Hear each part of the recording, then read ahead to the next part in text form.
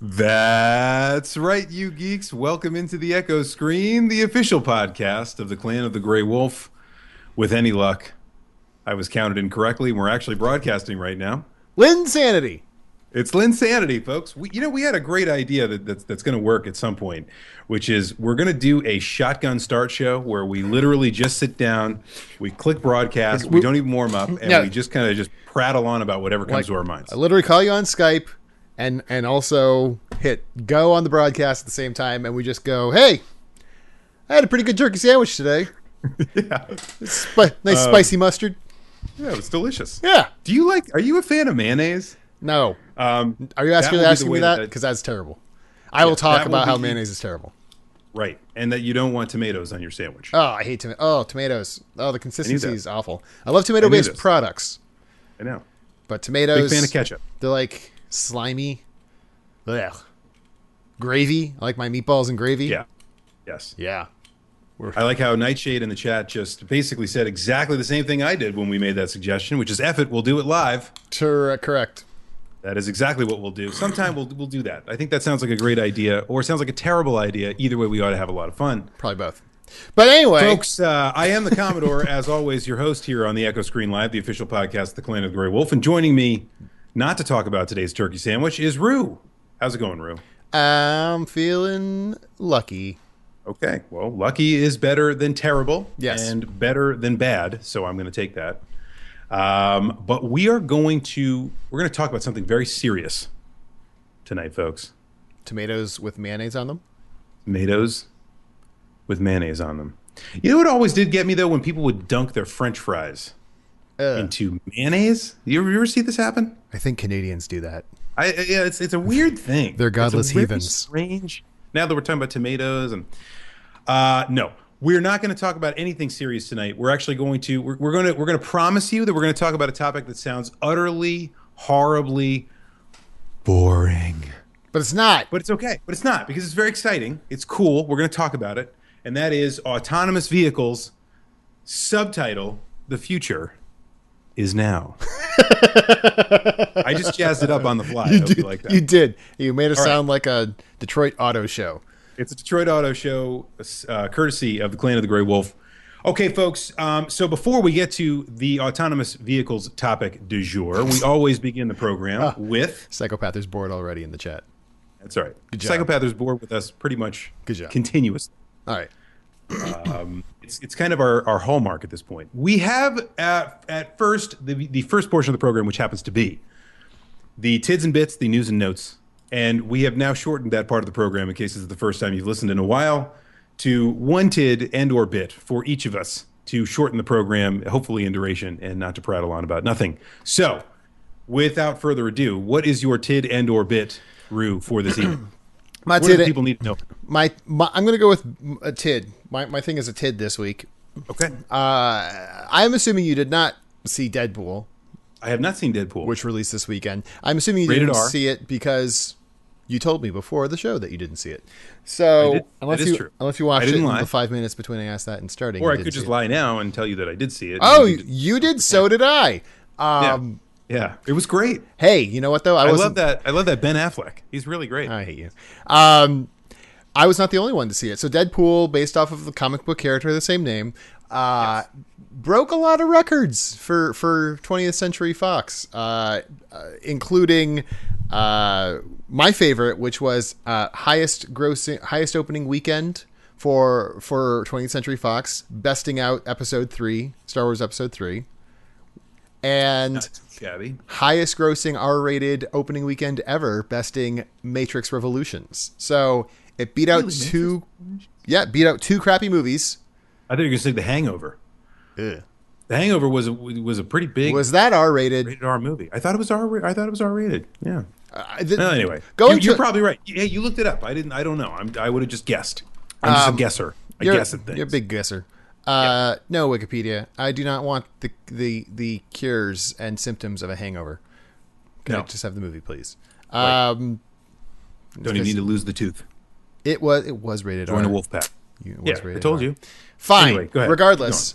Go ahead. All right. Yeah. Regardless, but that actually brings to my point is, and this is something that's been bouncing around on the movies subreddit ever since Deadpool came out of the gate, which is pretty much where screaming. you live most of the day, is on the movie subreddit. Pretty Just much. so people know where to find you. Pretty much. If they need to find you during the day. It's just creeping around the movie subreddit, More than I posting should be. comments about Deadpool. First off, the movie's a lot of fun. If you're a fan of R-rated humor and butt jokes don't make you blush too much, definitely go see it. It was a lot of fun. Anyway, having said that, the topic coming up is a lot of movies lately have been doing that PG-13 thing, even if it seems like they shouldn't. There was the RoboCop remake that came out recently. Well, not that recently, a few years ago. That was PG-13. Yep. And it's like, if you're going to do RoboCop, Yeah. you can't do a PG-13 if you want to do it justice. Yeah, And exactly. it was a very forgettable movie. I didn't see it, but every I saw it. It was terrible. did you see it?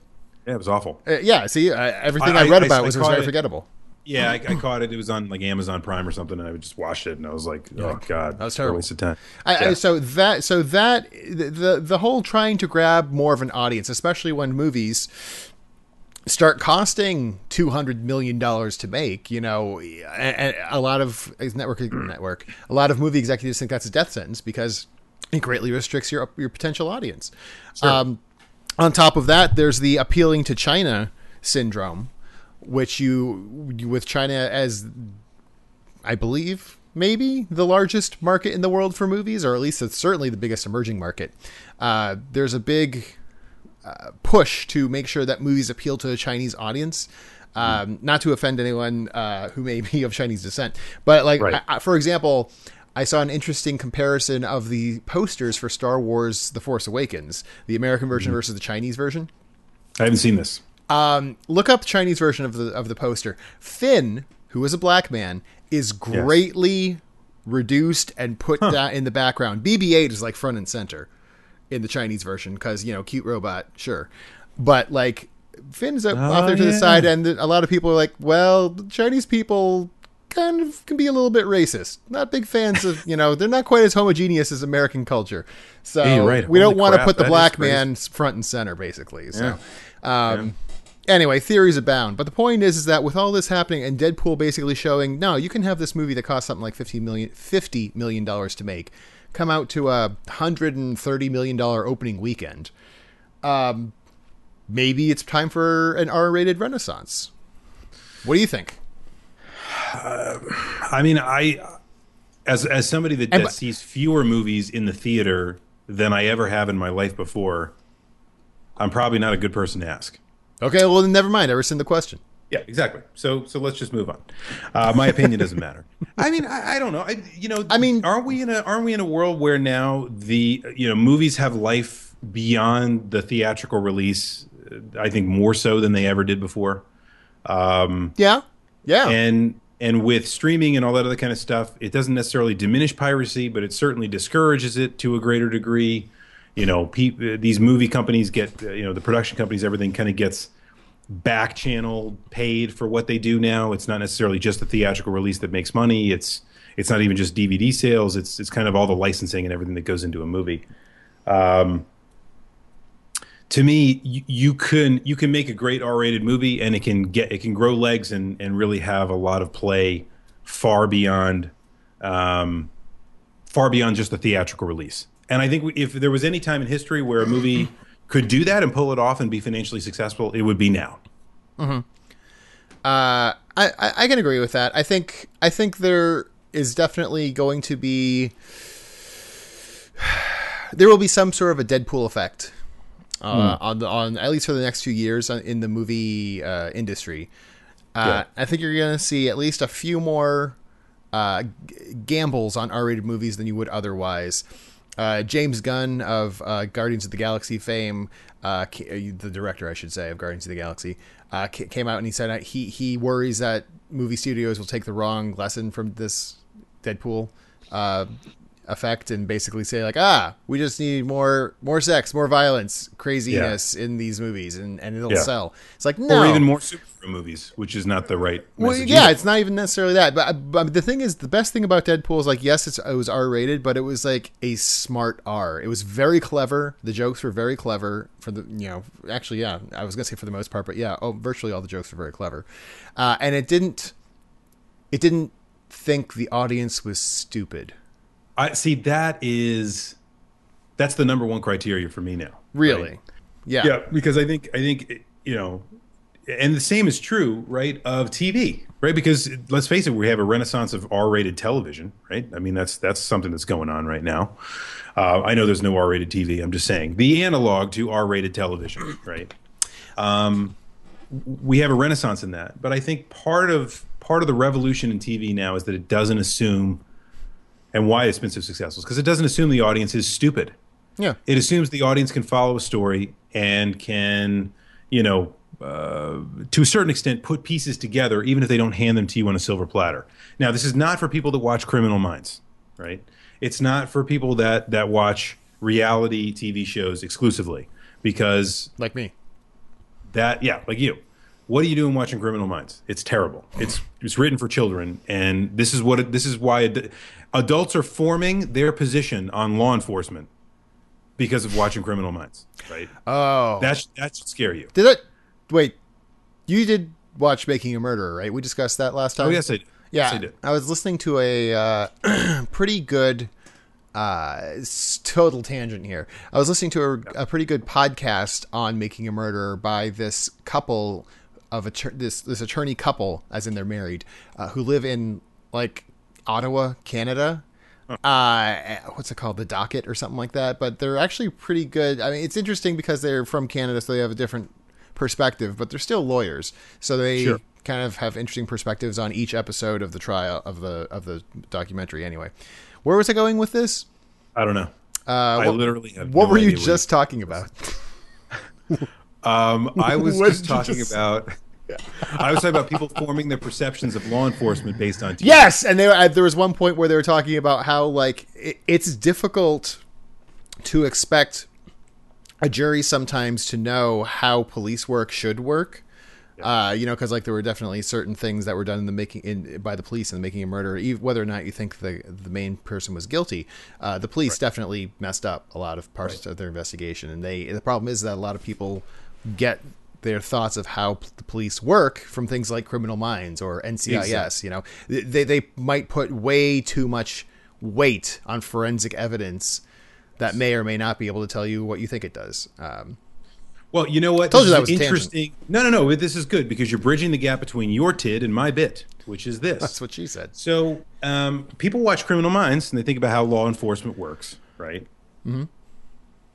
And they make all kinds of assumptions about how technology, and this is the thing that kills me about things like Criminal Minds, it makes people feel like basically a computer science student that is sitting in a basement somewhere with a bunch of screens, okay, can basically get into anything they want, right? If you watch Criminal Minds or CSI or any of this stuff, you're going to start to think that people can tap into surveillance cameras all over the world, that they can enhance the surveillance cameras with no technology whatsoever, and basically just out of nowhere create Zoom that doesn't scale anything or whatever, and they can find out who somebody is. That there are massive databases that contain data about all of us that they can just go and tap into and look up and find them and find out where you are right at that moment. That part's true. In. It's called Google. Right, it's called Google, or Apple. Facebook. Or Apple, which is the interesting part, because what I was going to talk today about was your phone, for example, people tapping into your phone. Mm-hmm. So Apple, Tim Cook wrote a letter today as a very public response to a request from the federal government. The federal government is investigating the shooting in San Bernardino, as they should. Apple has cooperated with the investigation thus far to give them all the data that they have about the attacks itself and about the person who went through these attacks and took them on.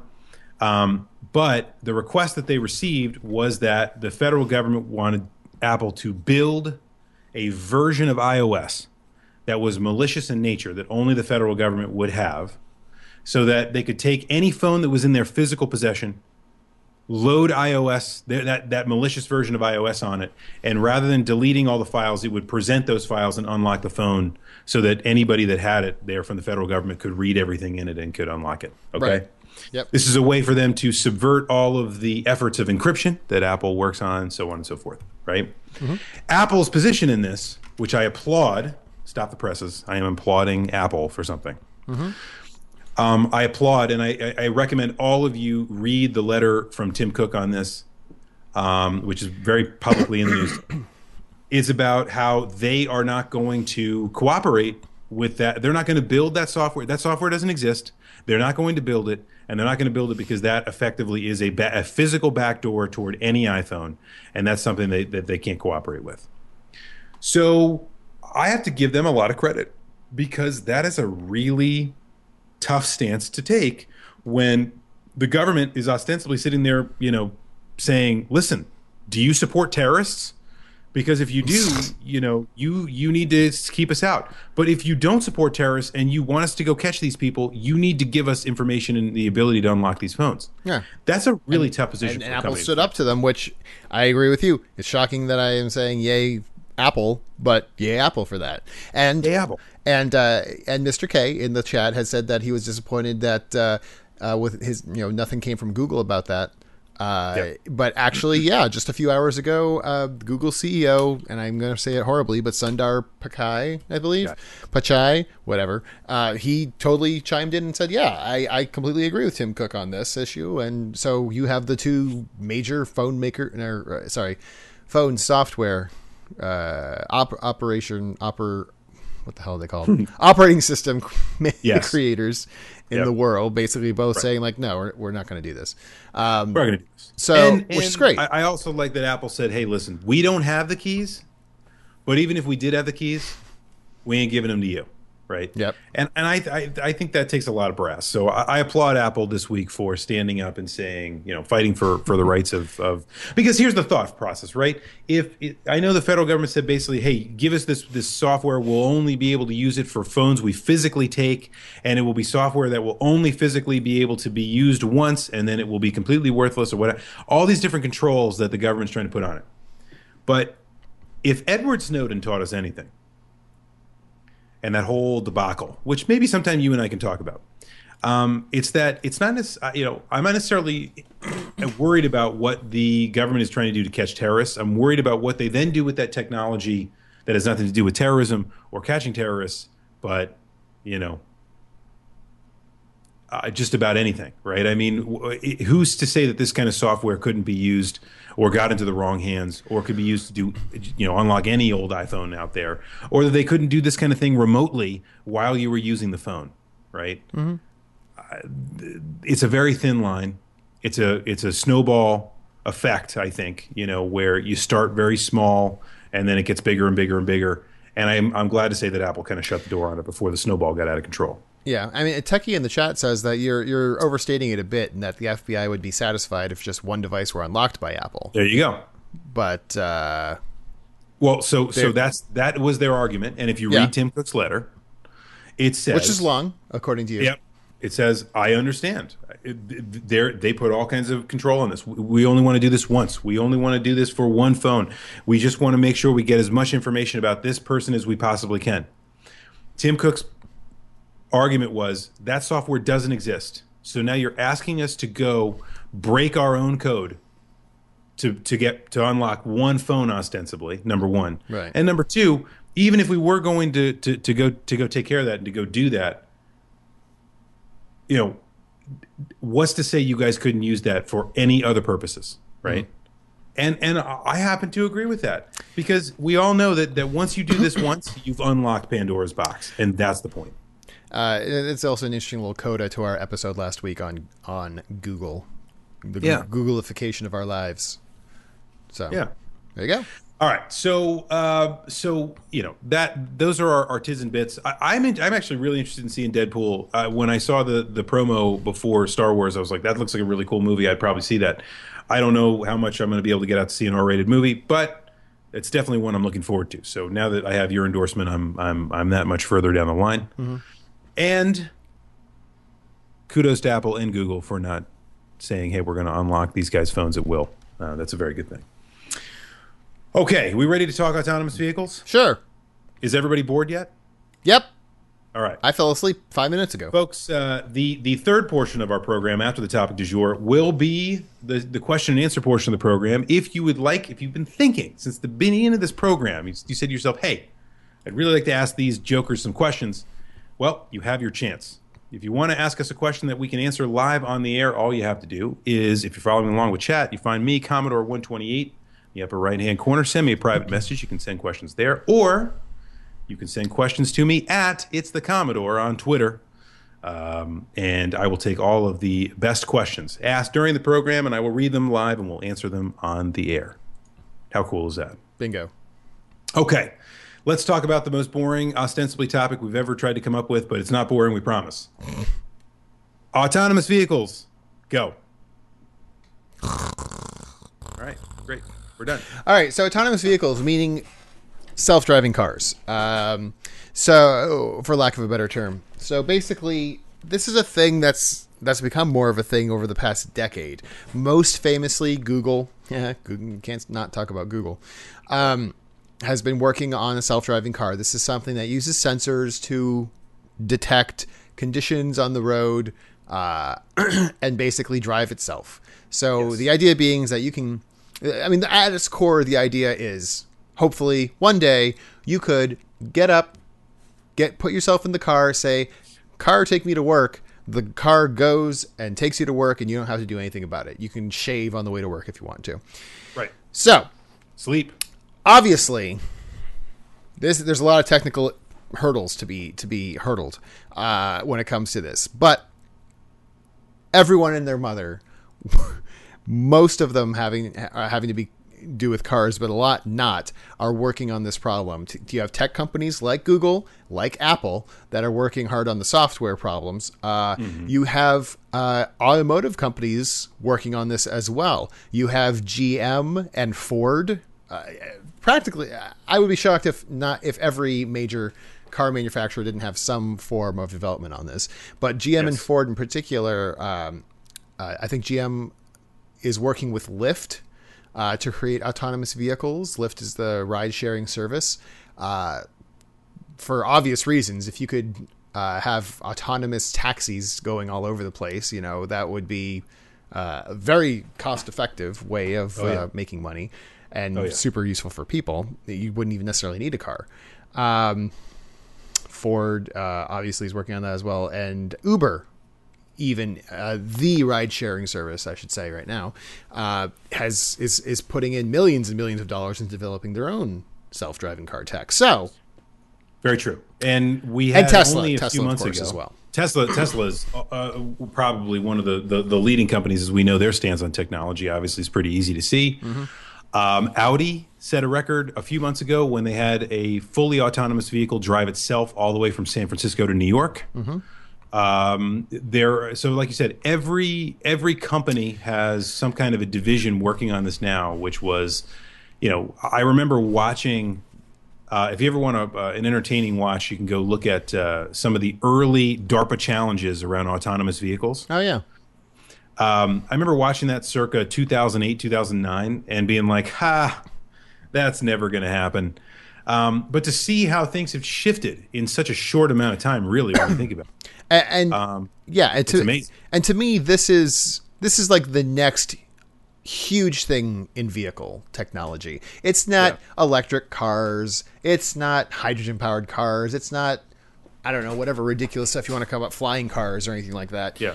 It is self-driving cars. That is going to be the number one most useful thing out there. And I can't wait for it to be a reality. And I think it will be before too long. There's challenges which we'll get to in a second. But why is this so important? Well, the main thing, more than anything else, more than the convenience of not having to drive yourself to work. Which is good. Which is great. But the ability to have a computer, an intelligent system, networked system, be able to not only control your vehicle on the road, but all the vehicles around you, would greatly enhance the flow of traffic. Sure. Traffic jams would more or less be a thing in the past. You know, I mean, obviously there's going to be some limit. You can't have 1 million cars on a road built for 10, but That's right. I mean, I'm thinking of, we were discussing before the show, like, can you imagine, like, in the DC area, which is known for its ridiculously horrible traffic, Exactly. where they have right now, like carpool lanes and toll lanes that if you want to avoid the traffic and go, I could see that in the next 10, 15 years, those being converted to self-driving car lanes, where you can get in if you're a self-driving car and, you know, you're separate from all the peons over here, and these cars will just go and they will very smoothly go and they just won't stop. They'll go at the speed limit. They won't have random braking or lane merges or you know, stop and rubberneck at traffic accidents. You know, Right. That is the next step, and hopefully soon, at some point in the future, that would be almost 100%. That's the most exciting thing to me, being able to have smart networked traffic. Yeah, I think you raise an interesting point, right? I mean, networking, something I know a little bit about. You know, the concept of turning cars into bits of data that are really just sensors, right? So sensors that transmit data, right? Mm-hmm. It basically turns the car into a sensor that, just like any sensor that would live in a network, right? And your ability at that point to, you know, shape the traffic of those data points becomes the same way that we shape traffic all over the internet today and beyond, right? Which is immense, and we can all agree has gotten amazing, considering where we were even with data transmission even just 5 or 6 years ago. Oh yeah. So it's the same kind of thing, right? I agree with your assessment. The only thing I would say is this: you know, that I have been on this show before, kind of bashing some of the people that have just given up and been like, "Oh yeah, look, autonomous cars are the future, and they're going to happen right now." I want to throw a little wrench into it, which is this: I think there is an iteration before what you're talking about that's just as exciting, and that is the kind of technological revolution of automobiles, right? Mm-hmm. Because what we see now is a step that's being taken where the car is becoming the center of people's lives outside of their phones. So you have your phone all the time, except when you're in your car, right? Where the car is just an extension of your phone, right? So the next big here's my challenge, right? The next big wearable is not your watch, it's your car. Yeah. That stuff is here. It's now. It's mm-hmm. there's no need to fast forward into the future to understand how it's going to work out. It's today. And I don't just mean that we're connecting Wi-Fi in vehicles. That's all well and good, but that's not what I mean. Yeah. I'm talking more about the fact that people want you to be able to consume information in your vehicle of all kinds, be it movies and video, which we've always kind of flirted with, or be it information from the World Wide Web, be it, you know, video chat or communication, collaboration communication, productivity, maps, info about purchasing, advertising, all these things. Those things are all getting centered inside the car now. The vehicle, the car, whether it's autonomous or not, is the hub of all that information. Yeah. And that step is right now. And I'll tell you, that's an exciting thing, because there's so much more that I think we can do in our cars, right?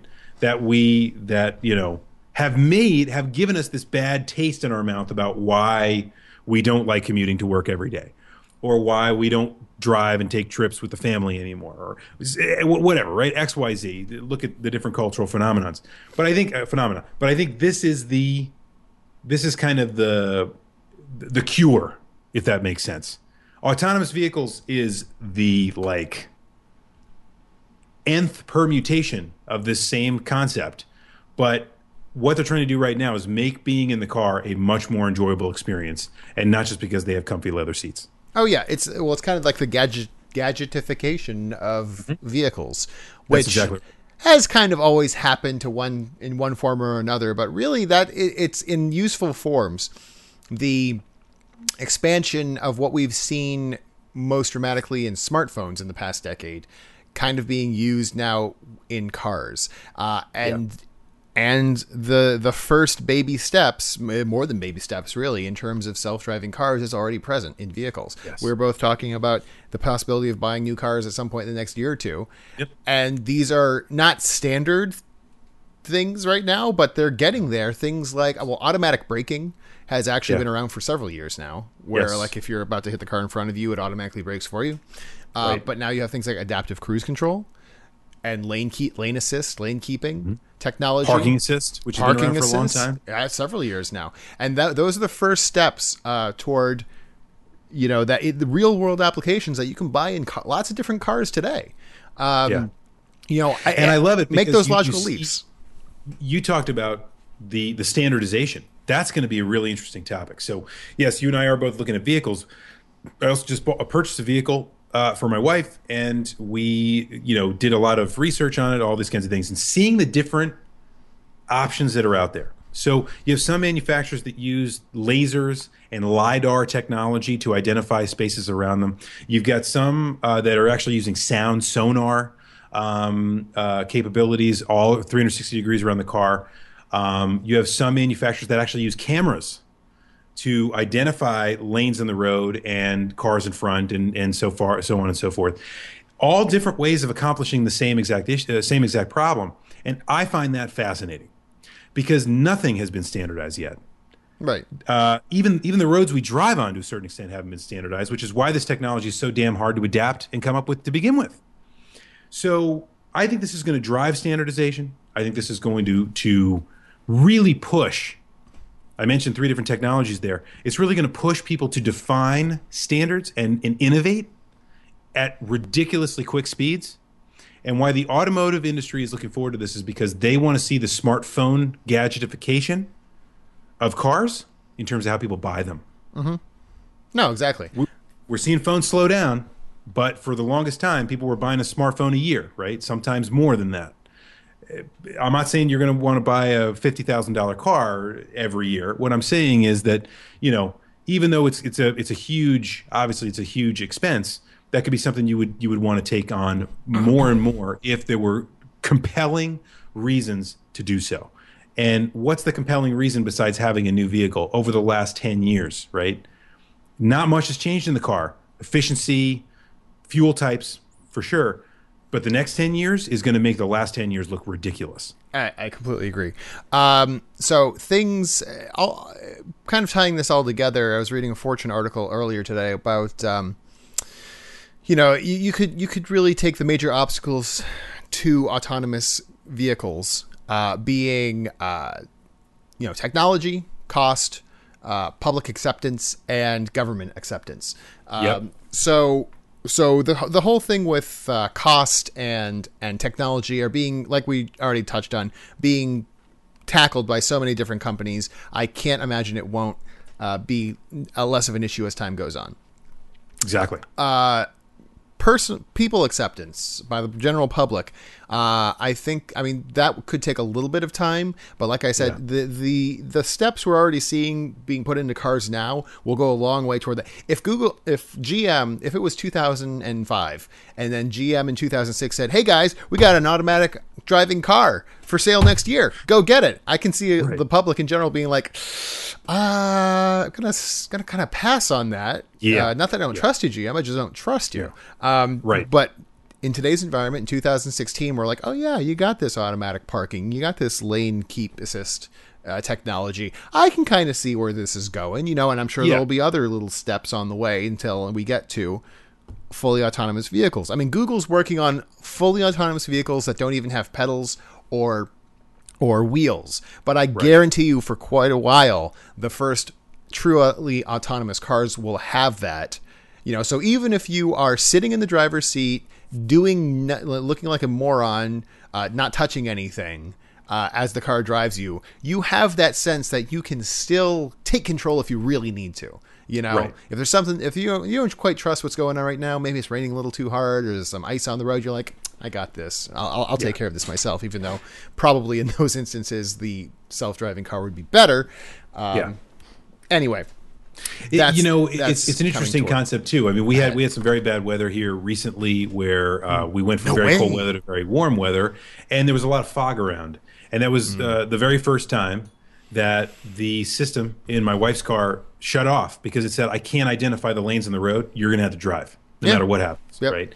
And so that was the first time that had happened. But to me, that's a really interesting piece of this, right? Because when you think about it, folks, computers do certain things really, really well, right? They do mundane tasks that are very repetitive all the time very, very well. So things that you and I take for granted, and a computer doesn't mind looking at the exact same image 1,000 times a second and seeing if it moved even a little bit, right? A computer can do that. Humans are really bad at that. We're really not very good at that. But computers are really bad at making sense of things ornately. Ornately, what do I really mean by that? I mean in terms of all the complexity, the ornate complexity around it, right? Right.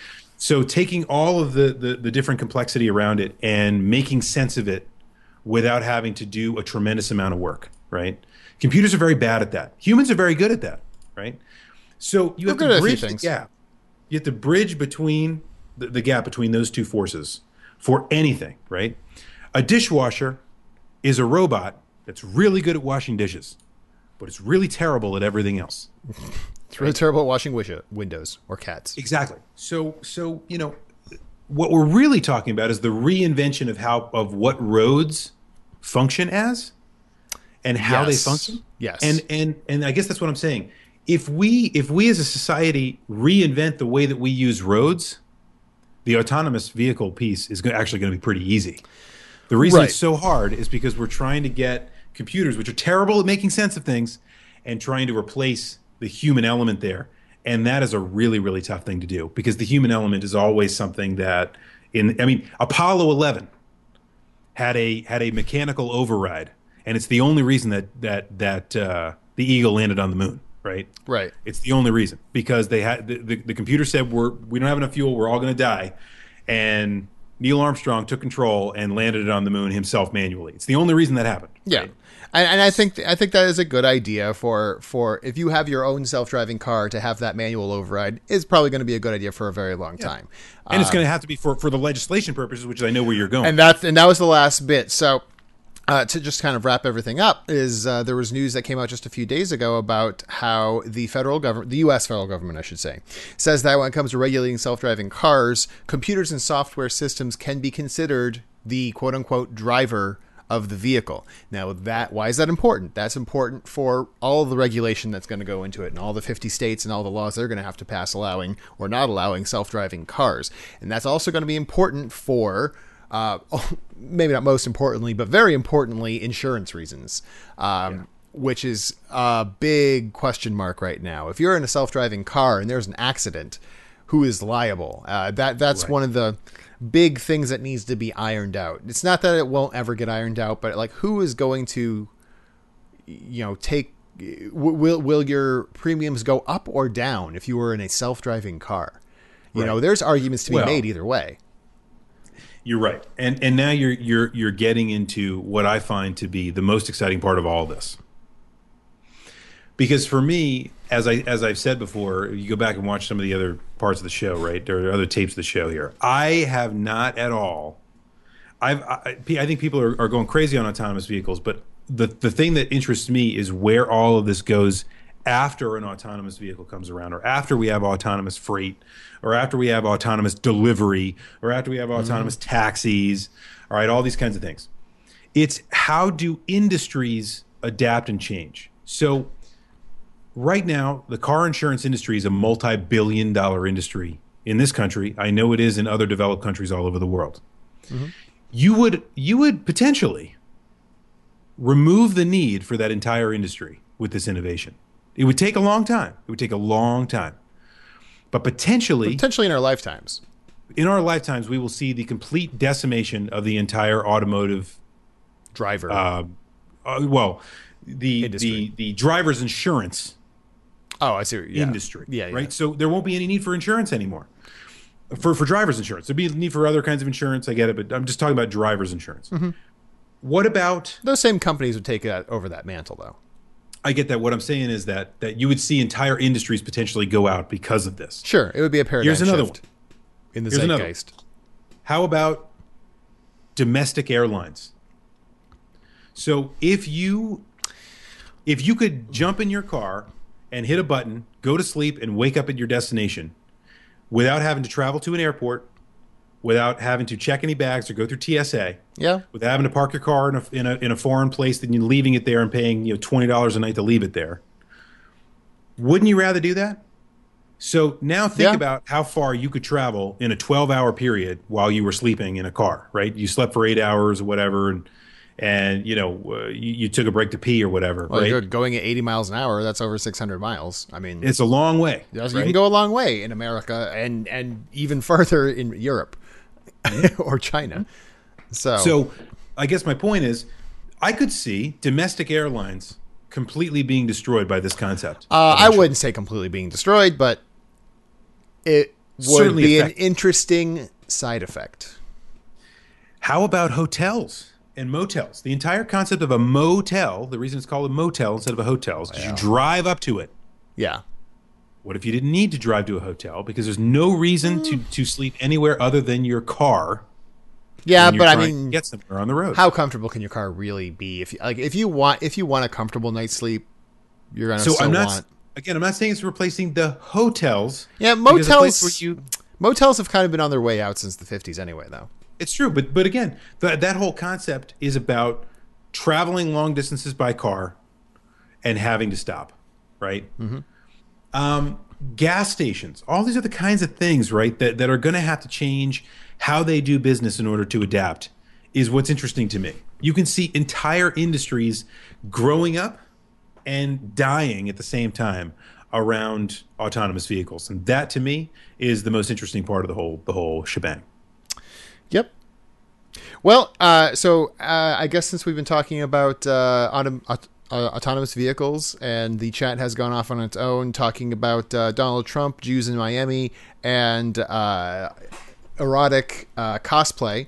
Yes. I wonder if it's time maybe to It's important for us to move on. move is on. what you're Yeah. saying. So is that did that pretty much cover everything we want to talk to? Did we have a thesis statement on autonomous I don't think vehicles? we really did. I mean, it's I think closer you're than you excited think. and I'm excited. I'm excited for but it, and that's it's about closer than you think. That's probably my statement. Here's my thesis statement. And My most thesis- surprisingly to me is that the government actually seems to be playing ball on this, which I thought was going to be the big. I mean, still is agree. the most major roadblock. Get it? But still, I do get it. I see what you did there. it's starting to move. I would say that my thesis here is that probably the most exciting thing about autonomous vehicles outside of just the industrial effects later on is that all that technology is available today. And if you just go drive a 2016 almost anything, it's going to have elements of this in it. And I'm not even talking necessarily about luxury cars, right? You can look at regular run-of-the-mill cars and find this technology is already there. That is one of the coolest scenarios here. That's what's really great. The future is today. It's now. All this stuff that's gone on in research development is awesome. And by the way, any of you that want a really good laugh, go read. I think it's in Wired magazine. George Hotz, the young gentleman who originally hacked the iPhone and was the first person to crack the PS3. If you've ever been wondering what he's up to now that he's in his 20s, he decided he was going to build his own autonomous vehicle software in his garage. Very, very exciting and entertaining article. You should read it about George Hotz's car that he's designed in his garage, and the hilarity of the traumatic experiences that he brings this reporter on as he tries to show him that it really does work. I'm going to Google this darn thing. Okay. I would say if you want to laugh, you should watch Blazing Saddles. Yes, Blazing Saddles is still holds up despite what anybody says. We talked about this on a Mel Brooks episode once. What? No. Yeah. We did. Wow, he's Totally. 20. He's 26. He's an old man now. Yeah, I told you. He looks nuts. Anyway, He is nuts. He's nuts. You have to be nuts to just decide, what am I going to do with all this money I made? I think I'll just make an autonomous vehicle in my car, in my garage. Okay, folks, it is now time for the third portion of the program, which people still to this day tell me is their favorite part of the program, which is you can ask us questions and we will answer them live on the air. Several different great questions have come in already. You can add to the growing list of questions. All you have to do is send me a private message if you're following along a chat, Commodore 128, or tweet at It's the Commodore. Send me your question, and we're going to pick out the best ones right now, and we're going to answer them live. All right, are you ready for some question action? I'm ready for some hot question action. Okay, I like this. This is good. Hey, Mr. K. Hey. Good friend of the program. Hey, Mr. K. Asks, good to be back. See, I knew he was going to say that. Isn't that great? Long time listener, first time caller. Yep. As a working museum professional, I'm getting more and more frustrated with augmented reality. Young people are playing with their phones and not being immersed in the museum's content. Their exit surveys show that. Thoughts on augmented reality and education? Interesting. I always thought augmented reality in education is actually pretty cool, if done right, and kind of go hand in hand. Yeah. So sorry, go ahead. Well, I have an interesting story because I spent a day over the weekend at the Museum of Science In Boston, Massachusetts. I've heard of it. It's probably a little different from when I was a kid. Honestly, you would be surprised. I mean, it's been there since the 50s, right? I mean, like it's really. No. They do a fantastic job. I was thoroughly impressed. They actually rebuilt the entire T-Rex from its original construction in the 70s because of the new understanding of the T-Rex. I just went to the North Carolina Museum of Natural History, or Natural Science, whatever the heck they call it. It's like the largest museum of its kind in the Southeast, and I saw a very similar thing on that. It was just like this whole exhibit on, hey, everything you know about the T-Rex is a lie. So true. You know, like how when we were kids, it was like T-Rex stood up like a human and its little arms like this, and now they're like, look at these stupid little arms. And now they're like, actually, no, those people were dumb. It just it walked like, you know, over its hips were over its freaking legs, like you would expect anything else in life to walk. So it's like, but what I love about the Museum of Science is that they had a life-size T-Rex. They literally tore the whole thing down and built a complete new one because their understanding of the T-Rex changed. Yeah. Anyway, I thought that was really cool. I'd say that the return of the Brontosaurus. The Brontosaurus is a thing again. Oh yeah, right. No, yes. I for a second I thought you were talking about a movie or something, like the Return of the Brontosaurus. By Quentin Tarantino. Ice Age, Return of the Brontosaurus? No, it's Quentin Tarantino film. Yeah, right. The hateful brontosauruses. So when I was at the museum, I saw a lot of cool things, like how people interact with stuff, you know, how museums have changed, the cool things that they do in museums. Okay. So I have to say, I thought it was pretty good. There were definitely some of the live shows, or some of I went to the planetarium there, went to see a live show, went to see, you know, film, those kinds of things. People there definitely are abusing the phone stuff. Like they're all over the phones, and they have people come out and say, listen, if you're going to be a part of this, you really need to put your phones away and don't use them because they're going to be distracting for other people. At the planetarium, they're like, listen, unless you want a 20-foot shadow of your head to appear above you, don't turn your phone on during the show. Right.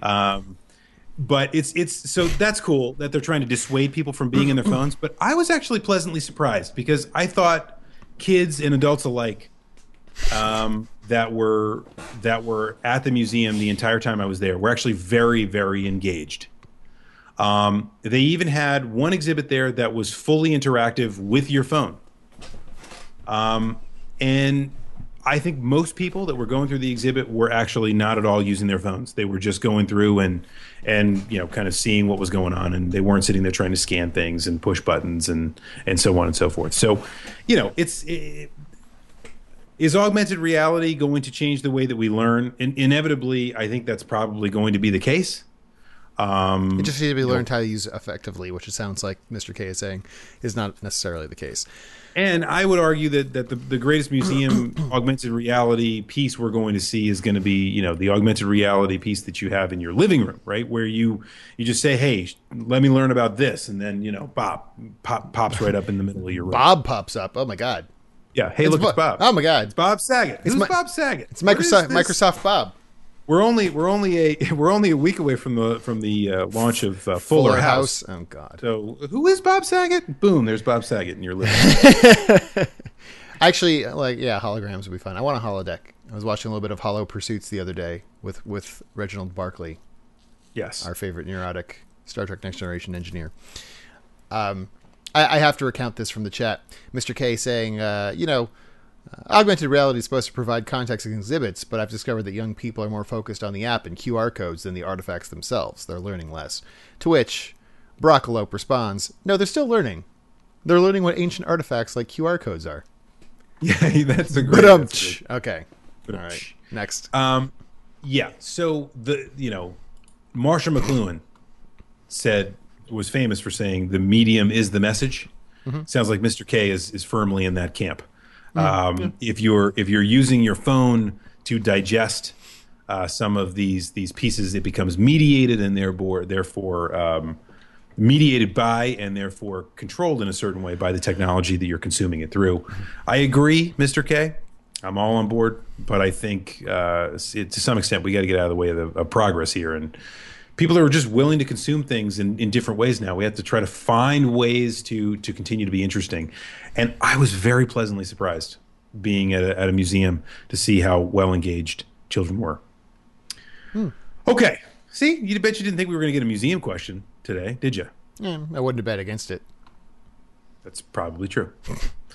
How about, excuse me, we have Luscious Tea asking, worst opening reception, Street Fighter the movie or Street Fighter V? Jean-Claude isn't there to save them this time.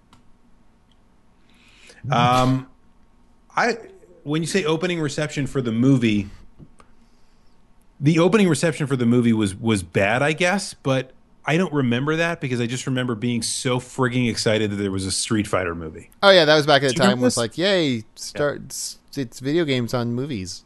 Yeah, there's no like... This couldn't be bad. Yeah, there's no...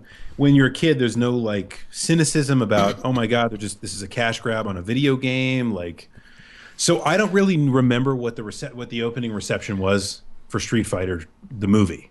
So maybe I'm not qualified to answer the question. Not good, I think. But I will say, in retrospect, I believe that was Raul Julia's last movie, or at least the second to last. He could barely stand when they hired him to play the part. They thought he was going to be the whole movie was going to be all action based, and when he got there, he could barely stand. And they're like, well, we can't have him fighting. So, like, what are we going to do? And they had to rewrite the entire movie. Anyway. I should watch more Raul Julia movies because I loved him in everything I've seen him in. He's the fantastic. Best. Yeah. He's just the perfect Gomez Addams. Anyway. Among other things, but yes. Yeah, but the thing is that his performance as M. Bison in that movie is like one of the great, like, does not give a crap scene-chewing performances of all time, like up there with I think we were talking something similar about this a few episodes ago, like Jeremy Irons in the Dungeons and Dragons movie, which is just so ridiculous. He's like, he knows what he's doing. He's just having fun with getting paid, having fun. And it's just so good. And there's that one line which I'm gonna look up because I don't want to get it wrong. There's one line that he says in the movie that's actually surprisingly chilling. Where he's like, hold on. For you. Oh yeah. Where Chun-Li's, okay. Chun-Li, my father saved his village at the cost of his own life. You had him shot as you ran away. A hero at 1,000 paces. And then Bison's like, I'm sorry. I don't remember any of it. For you, the day Bison graced your village was the most important day of your life. But for me, it was Tuesday. It's like, that's cold. That's pretty good. That is some gold. That is gold. Anyway. Tuesday. It was Taco Tuesday. That would have been the only way. It was Taco Tuesday. By the way, unrelated to anything, I watched Jurassic World a few weeks ago. Oh, okay. I liked it quite a bit. You did? Yeah, you're full of crap. No, you have no soul. that movie was terrible. I thought it was not bad. So can you answer this one question for me? Now that you've seen it, okay? Riddle me this. I need to know what you are going to answer to this question, because it to me was one of the worst, overlooked, crappy parts of this whole film. Okay. Chris Pratt Yeah. decides that he's going to evade this new horrible dinosaur. The And Supersaurus. to do so, he's going to douse himself in gasoline, which he proceeds to do. Yep. And then he gets underneath his Jeep. I don't think it was a And Jeep. I think it T-Rex- was a Mercedes. Whatever it was, they spared no expense. The T-Rex can't smell him because he's got gasoline all over him.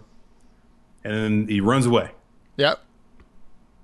Chris Pratt literally does not change clothes or take a shower for the entire rest of the film. Are you sure?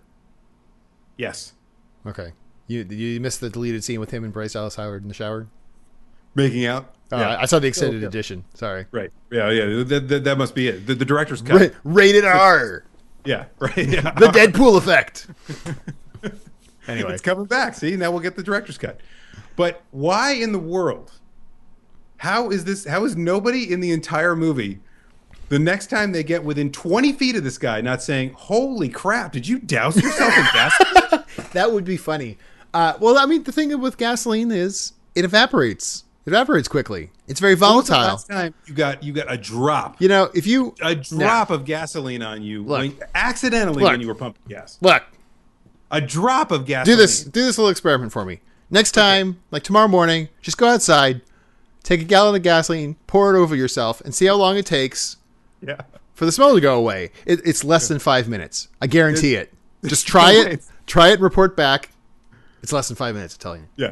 He did drive a motorcycle away from the Raptors. Maybe that dried him off, or maybe that got rid of the smell. I don't know.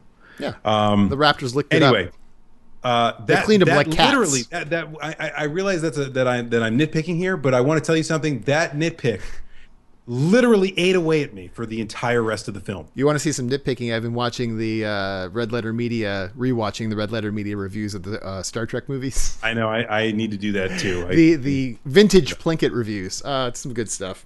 Yeah, it's delicious. Yeah. So I really did not like that movie because it's so not Jurassic Park, and it's so not Jurassic Park for a younger generation. It's just bad. Like it doesn't. It wasn't bad. No, Lost World and Jurassic Park 3 were bad. Are terrible. This They are is terrible. not as good as the first one, but it Fair was enough. decent. Fair enough. You're right. I overstated it. Even after I saw it, I didn't say it was bad. I said that I didn't enjoy it because I was expecting to see Jurassic Park. Fair enough. Okay. All right. This speaking of nitpicking, Tanner asks, "What are some games that you feel people nitpick to death?" Danny Tanner. No. Nitpick to death. Ooh. And this is a good question because there are a lot of these kinds of things out there, right? I mean, the nitpicking can take a lot of forms.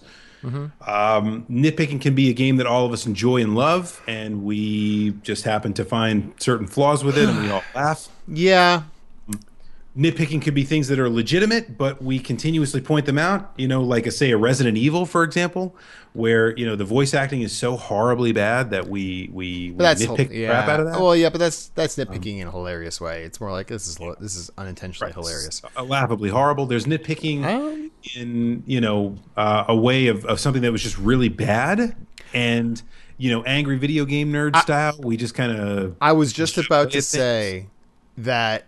Although I think angry video game reviewing has passed as the it's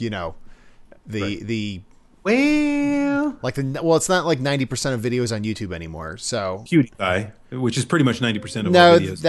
that's not bad video game reviewing. That's playing a game and screaming like a little girl every 5 seconds. Yeah. But oh man, I was reading an interesting Reddit article about the Fine brothers. Not a Reddit article. I sounded like I'm 50. I saw this interesting article I read on the Reddit newspaper. Yeah, it was great. The Reddit newspaper told me all about it. This program on the Reddit. Anyway. I saw some live commentary underneath it, and I laughed at it. But talking about the whole Fine Brothers fiasco and how some people were like, it's funny. I just, regardless of all this, I unsubscribed from these people like a long time ago, and I remember watching this when I was 12, and now I'm 16, and now that I'm all grown up, I don't find it funny anymore. And people were saying that about lots of different big YouTubers, and I was like, We've talked about that before. It's interesting to bring up again, but the whole... Well, yeah. So you might be talking about the article from The Verge, I think. No, well, it was people commenting on something within Reddit. But so there was an article this week on The Verge, which I no longer am a part of because of their Gamergate coverage. The Verge had an article that was specifically about can PewDiePie retain his audience after his audience grows up. That was I gotta read this article because I have not heard anyone talk about this. No, because except for you and me, except for us, talked about this ad nauseum because we began this website, 7 years ago now, and for some reason we still have some people that are still following us, which is amazing. Even though we don't do jack crap anymore. Even though we don't put out a video an hour, right? We don't even put out a video a month sometimes. Frequently. Frequently, and I guess but this is my point, right? It's like how do people grow up and still be a part of a fan base if all you're doing is making kind of young, mindless content, right? And now YouTube is just clickbait all over. Like we should do a whole show on how crappy YouTube is now. I know we're broadcasting through YouTube right now, so don't cut us off, Google. but you know what I mean, like. Yeah, it's just so terrible because it's you go to a recommended videos and no matter what kind of stuff you like, it's all just clickbait garbage now, and you're like not interested, and it doesn't matter how many times you kill them. It's like whack-a-mole, 10 more pop up. It's a shame because some of the ones I used to have now because it's an easy trap to fall into have moved toward the clickbaity stuff and absolutely and just garbage content. Literally. I think the only channel of people that I don't count as friends, because that doesn't count. The only channel that I watch on YouTube with any regularity that I find as funny as I used to find years ago is Red Letter Media. Yeah, which I love. I love those. For some reason, anything those guys do, I just find hilarious. So yeah, me too. Did you? Even the stuff that I don't find hilarious, I still find interesting. Sure, fair enough. I usually find it hilarious, and if not that, at least interesting. Like they had a hilarious one on 10 facts you didn't know about Darth Vader's suit. That was we've talked about it on the show before. I'm not going to rehash it, but absolutely hilarious. Did we talk about it on the show? Oh my god! Talked about it on the show. I thought it was before or after the show. Anyway, it might have been. I don't know, but that video is amazing. We had a question like 5 minutes ago. We were supposed to answer about the most nitpicked video games. Yeah, and I don't know. I don't know that I necessarily have a good answer for that. I was going to say like. I was about to say something. I went on a complete tangent, but I was going to say when Angry Reviewing was like all the rage on YouTube. Pretty much anything that a big Angry Reviewer covered, most notably the Angry Video Game Nerd. Right. Some of the stuff he covered is legitimately bad, but a lot of the stuff he covered is just like, he's looking for a game to review or to talk about, I should say. And this one has some not great aspects to it, so go, Right. And some of the most well, I mean, I've talked about how Back to the Future is really not that bad of a game on the NES. Yeah. I mean, it's not the best, but it's not the worst game ever. Or even close to it. Or even games that are frequently bandied as the worst game ever, specifically E.T. for Atari 2600, is really not even close to being the worst game ever. No. I guarantee... It sold like the worst game ever, but that's about it. Oh, yeah. There's lots and lots of garbage behind the scenes on that whole thing that have been in documentaries and all that other stuff. But... For taking like 6 weeks to code and for the amount of effort that was going into making it something different on a very limited system with very limited memory, that game is not good, but I would say at least commendable for what it was trying to do. Anyway, so yeah, stuff like especially that. for something that was written in 3 weeks or whatever it was. Yeah, I agree. That is the nitpicky stuff. And I think that's probably why you and I started to gravitate away from that whole concept of the angry video game review, because they started kind of running out of bad things to talk about, and they started talking about good things in a bad way. And that's kind of starting to make up bad things about things that may even be good. And it's like, this is kind of garbage. For a cheap laugh. And that's what I don't like. If you watch even some of the Let's Plays, like a Let's Play is garbage in 5 minutes if somebody starts a game and they make a really, really bad joke in a really overly sarcastic tone, and you just sit there and you go, oh. Like it just like nails on a chalkboard, kind of the way they make a joke, and I mean, that's a bad Let's Play. That's the same way that those nitpicky kind of videos became, which is partially why you and I started the site. Right, actually. Anyway, all right. So let's go to a couple questions that were on topic for the topic du jour, and I'll try to run through these fairly quickly. Lupacillo asks, "Will smart cars make government surveillance and abduction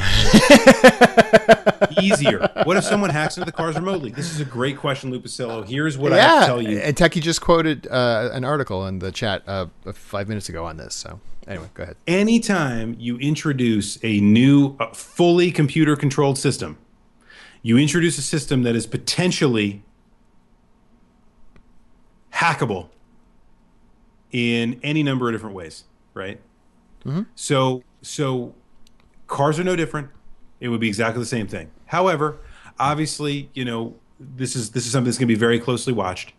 But just like with the iPhone, if you give a backdoor to somebody, you have to assume that they're going to be able to use it, and that's a very scary thing for me. Like a midget at a urinal, you're going to have to stay on your toes. Stay on my toes. Following along with that, Alex asks a question. What about autonomous rental cars? How much control could the company have over the car? And how would insurance work? Well, we talked about the insurance piece, Alex, but here's my thought, right? This is another industry that could potentially be wrecked by autonomous vehicles. Or at least they have to change their model, right? Now, autonomous cars could make renting a car really easy. You walk up, you swipe your credit card, you jump in it, you push a button, and you go. Because now they know exactly where you are at all times. You're never going off the grid, right? Yeah. I mean, I think it would be more just for tracking reasons, not necessarily control. They probably just want to make sure you don't run off to Canada with your rental car or something like that. Yes. We barely touched on it talking about Lyft and Uber, but really I think the more revolutionary use here would be for ride-sharing services, because you could have 24-hour-a-day vehicles, roughly 24-hour a day. I'm sure if they're electric, they would have to recharge, or gas, they would have to refuel, whatever. But effectively 24-hour-a-day vehicles wandering the streets at all times looking for people that need a ride. And for a lot of people, even if you don't live in a big city like New York, even if you lived in a medium-sized city or the suburbs, you could get away in this world without having a car at all. Yeah, and you would just use these ride-sharing services. Absolutely. I mean, if you, instead of buying a car and having to go through all the hassle of buying gas and insurance and driving yourself, blah, blah, blah, wouldn't you rather pay even, I don't know, like $500 or so a month at the, even on the low end, to have a self-driving ride available to you at all times? Yeah. You take kind of the best. That's decent. $500 to $1,000 a month. Sure. Oh, it's absolutely. You take all of the best parts of ride sharing, all the best parts of the kind of ride swap phenomenon that was popular for a while, and you just combine it all into one single thing. And I think you're right. I think a lot of people would be able to get by without a car at all because of something like this. Yeah. And that another industry that could potentially be disrupted. Oh yeah, that could certainly disrupt the rental industry, and taxis and everything else. Which taxis at this point wouldn't have a leg to stand on because they already don't have a leg to stand on against Uber. Now they're not going to have a leg to stand on because they're actually going to replace all the drivers. That's Uber's deep dark secret. They're like, yeah, hey, come drive for Uber. It's great. You can make a lot of money. Until we replace you with a computer. I still don't know necessarily if Uber is worth, what did I say last time? Like 20 Lucasfilms. Yeah. But you can totally see the value in that company going into the future. And they'll probably be doing pretty well for themselves if they can crack this. Techie has a great question related to the autonomous car concept. When a car can avoid killing the occupants or avoid killing bystanders, but not both, what should it do? I'll amend the question by saying, what would it do? This is exactly what I was talking about when it comes to people making decisions and interpreting things in a hurry. Computers are really bad at it. People are pretty good at it. Self-preservation is something that is kind of provided in our DNA. Mm-hmm. I think you'd be hard-pressed to find people that wouldn't try to preserve themselves, even if it was the expense of people outside the car. right? But a computer is not necessarily going to be able to make that kind of a decision, and will try probably to, it will have to follow whatever kinds of, programming was put into it about what it's told to do, because that's all a computer can really do. So whatever was programmed to do, preserving occupants or preserving bystanders. Which do you think it should be programmed to do, though? I don't necessarily think that there's a great answer, because at the end of the day, how do you program a computer to make that kind of a determination? Is a computer even going to be thinking, like, for example, the autonomous cars that we're talking about right now aren't going to have a great concept of inside versus outside. It would take a huge leap of these people are going to die versus these people are going to die, because a computer doesn't really understand or interpret those pieces at all. I mean, I am sure that obviously code exists for that, and these self-driving cars are going through trials right now with Google and GM and all those other places. But it doesn't look, the computer's not thinking, oh, I need to preserve this person's life over this person's. It's thinking, I need to avoid this thing that I don't know what it is in the road because it's an obstacle. I'm going to go over here. Oh, there's a cliff over there, or whatever. He's like, okay, I'm going to activate airbags or something like that. I don't think that the computers that do self-driving vehicles are necessarily distinguishing between humans and trees. No. I don't know if they should or not. I mean, this is a big kettle of fish that's being opened that I think is not going to be a very common problem. Yeah. But it's an interesting thought experiment. I think it shows the underlying concept behind what I'm really talking about between the difference between computers and humans, in that I would argue that right now and in the foreseeable future, the computer actually, by definition, isn't thinking at all. It's just following instructions. And in that case, right, it's going to be very difficult to distinguish between the value of a human life or comparing the value of other human lives. That is a weight that can only be put on it. It can't think about that kind of a concept at all. All right, enough with the autonomous vehicle stuff, because I think we probably just about beat it to death. So let's get to some gaming questions. Let's go to Captain Carnage. The new Fire Emblem comes out on Friday. Ooh, right. Have you picked out your version yet? I've never played a Fire Emblem game. I haven't played a Fire Emblem game either. I've heard the one. We talked about this last time, didn't we? Didn't we talk about Fire Emblem? Well, we've talked about it in the past. The one for the 3DS I've heard is excellent. I just haven't picked it up yet. The one that exists already for the 3DS, I should say. I don't know. You loved Final Fantasy Tactics, and no, I still haven't played Final Fantasy Tactics, but I know, I don't know. The whole idea of that type of game, I can't remember off the top of my head what genre, that subgenre that really is called. Tactical RPG. Yeah, there you go. I mean, I like it. It doesn't set my world on fire, so I'm not like, oh my God, I got to play this game. I mean, there's other types of games I would rather be playing with the limited time I might have. To a certain extent, it's like Warhammer 40K. It's just on a smaller scale with, and most of the time it is robots and stuff like that too. So I don't know. It's just war games, man. That's all it is. Just war games. Just got people having fun playing war games. All right, how about a nice game of chess? Yeah, how about a nice game of chess? Tic-tac-toe. All right, so Cyrus asks, Psychopather has asked, I've been obsessed with speed runs of late. What games are your favorite to see run and or absolutely demolished? I'm not a huge speedrun fan, mostly because I can see it's kind of a novelty to me. I can see the appeal, but I can't sit there and watch speedruns like all day. Watching a good old speedrun of Super Mario Brothers is always kind of fun. Just because, are you talking about a tool assist or a non-tool assist? I am not impressed by tool assisted speedruns.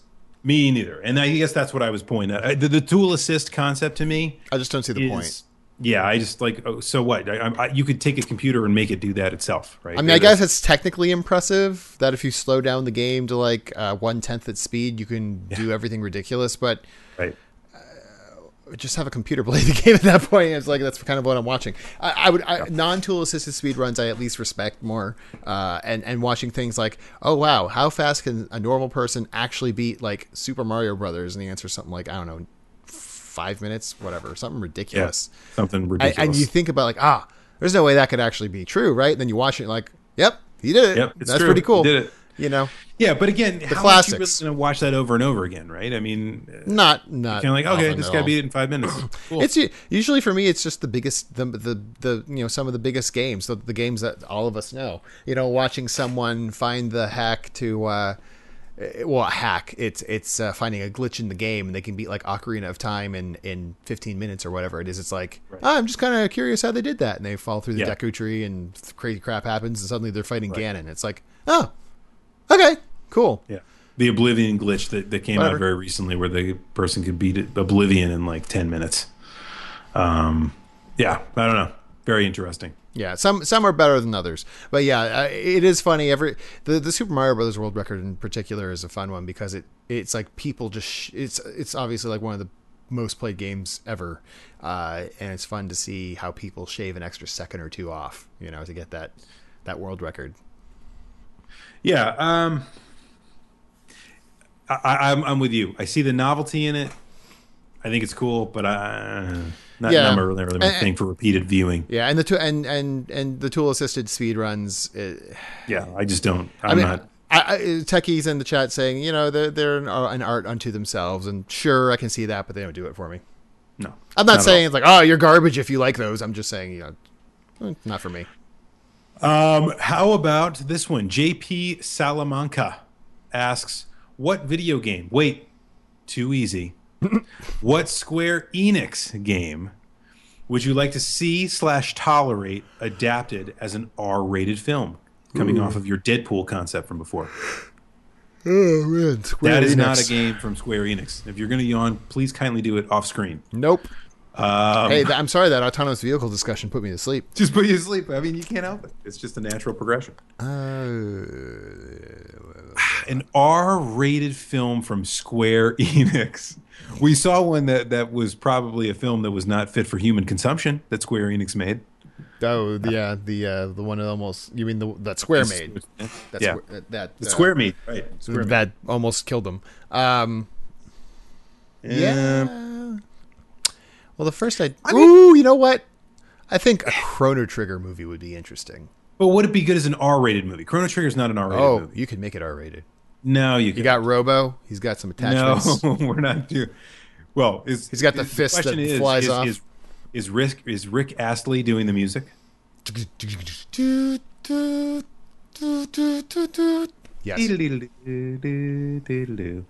I know this is going to sound like the cheap, easiest answer to pull off here, but I actually think Final Fantasy VII could make an R-rated movie. You just want to see an R-rated Tifa.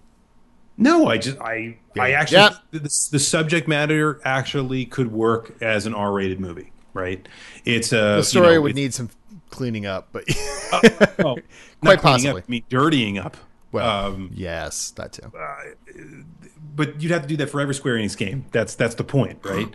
I guess what I'm saying is I could see the motif, the artistic style of that game. I think would lend itself well to an R-rated movie. It's simple, I know, it's obvious, but I picked it, so deal with it. All right. Here we go. Let's talk about Rockalope. This is totally over 60 minutes, by the way, this episode. Yeah, no, just letting you know. Rockalope asked, if you could rename one piece... This is just hilarious, I have to ask this. If you could rename one piece of technology, what would it be? Mine would be renaming Google Glass to Googly Eyes. Pretty good. That's pretty good. Have you seen that like picture meme thing of like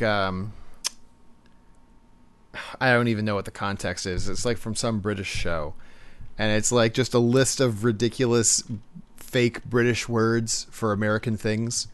Oh, okay. This sounds delicious. It's like a picture. There it is. Okay. Oh, okay. It's like just it's Hugh Laurie, I think, in like a really aristocratic like 18th century British getup. It's like Like when Americans call chips French fries. When the Americans call crisps chips. When Americans call meat water gravy. When Americans call nutty gum and fruit spluggings peanut butter and jelly. Okay, here's some technical ones, some tech ones that I'm going to steal for my answer. When Americans call an upsy stairsy the escalator. An upsy stairsy. When they call pee-pee friction pleasure sex. Oh my god. And when they call a ceiling bright a light bulb. There you go. That's pretty good. There you go. Anyway. All right. This one's really good too. Why don't we make this one the last one? I just like funny ones to questions to end on for the evening. Sorry, folks, we didn't get your question. We will answer them at another time. Please come back and ask them again. There's some really, really good questions here. We just don't have a lot of time. Marquise asks, "Hey guys, I have a burning question that I need you to answer. What happens when you get caught between the moon and New York City? You fall in love. That's the answer. It's the best you can do. That's the best you can do is fall in love." For all of you that are under the age of about 29. 30? Yeah. 30. We are talking about a Christopher Cross Yacht Rock song that you absolutely have to check out. It's Yacht Rock. It's Yacht Rock. Okay. Fair enough. Speaking of which, the creator of Yacht Rock has been on Drunk History a few times, and it is not to be missed. Christopher J.D. Risner is his name. I remember you were a super big fan of Yacht Rock for some reason. Anyway. Oh my god, such a big fan. Talk about old YouTube stuff. Yeah, and you have to be. That was actually not even YouTube. That was Channel Awesome. It got copied onto YouTube because no one watched Channel Awesome. Yacht Rock was on Channel Awesome? Channel Awesome. I don't believe you. Yeah, seriously. All right. Look it up. Anyway, all right. So, folks, thank you so much for joining us tonight where we talked about the most boring topic, ostensibly, we've ever talked about. Hopefully you didn't find it that way. Ostensibly. Yeah. But, maybe it was. Maybe it was better for you. Maybe maybe you came around on it. I don't know. Whether you did, whether you didn't, we'd love to have you back next time.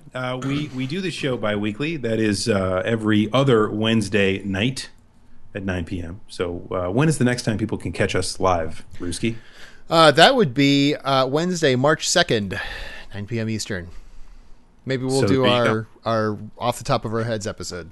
The shotgun show, just like we're right in and we're going. Yeah, and tomatoes. Warm up. Maybe we'll have Cooper on as a full-time guest host on that. Yes. What do you think, Cooper? Wow. All right. Good point. Well, hey, listen. Wow. But watch your language. But I have to take issue with the second meow.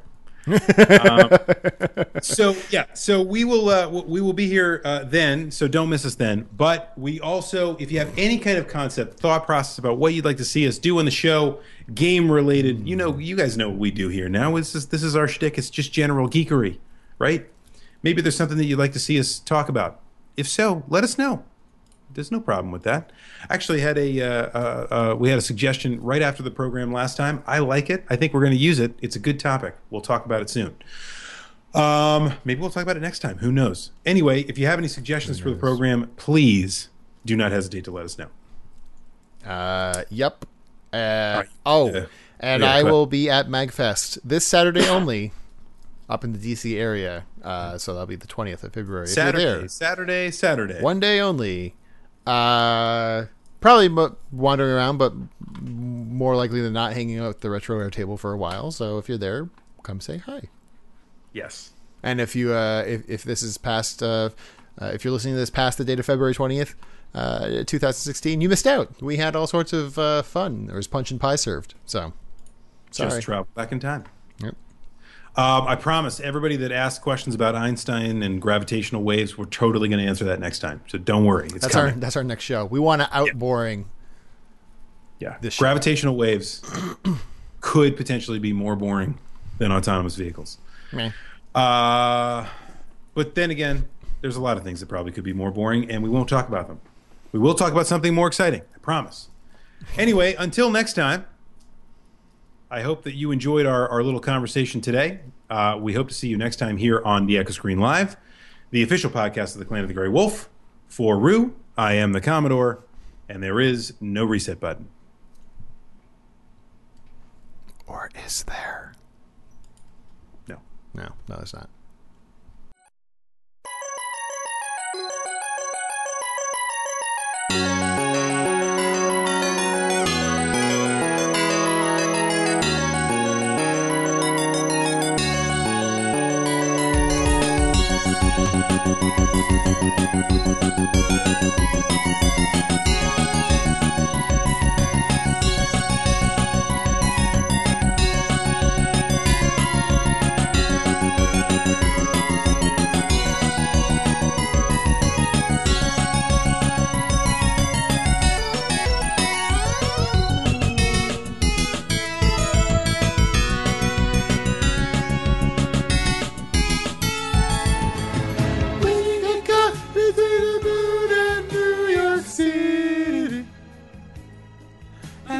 Crazy,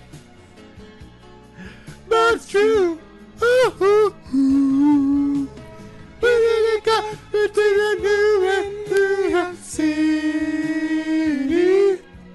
the best that you can do, the best you can do is fall in love.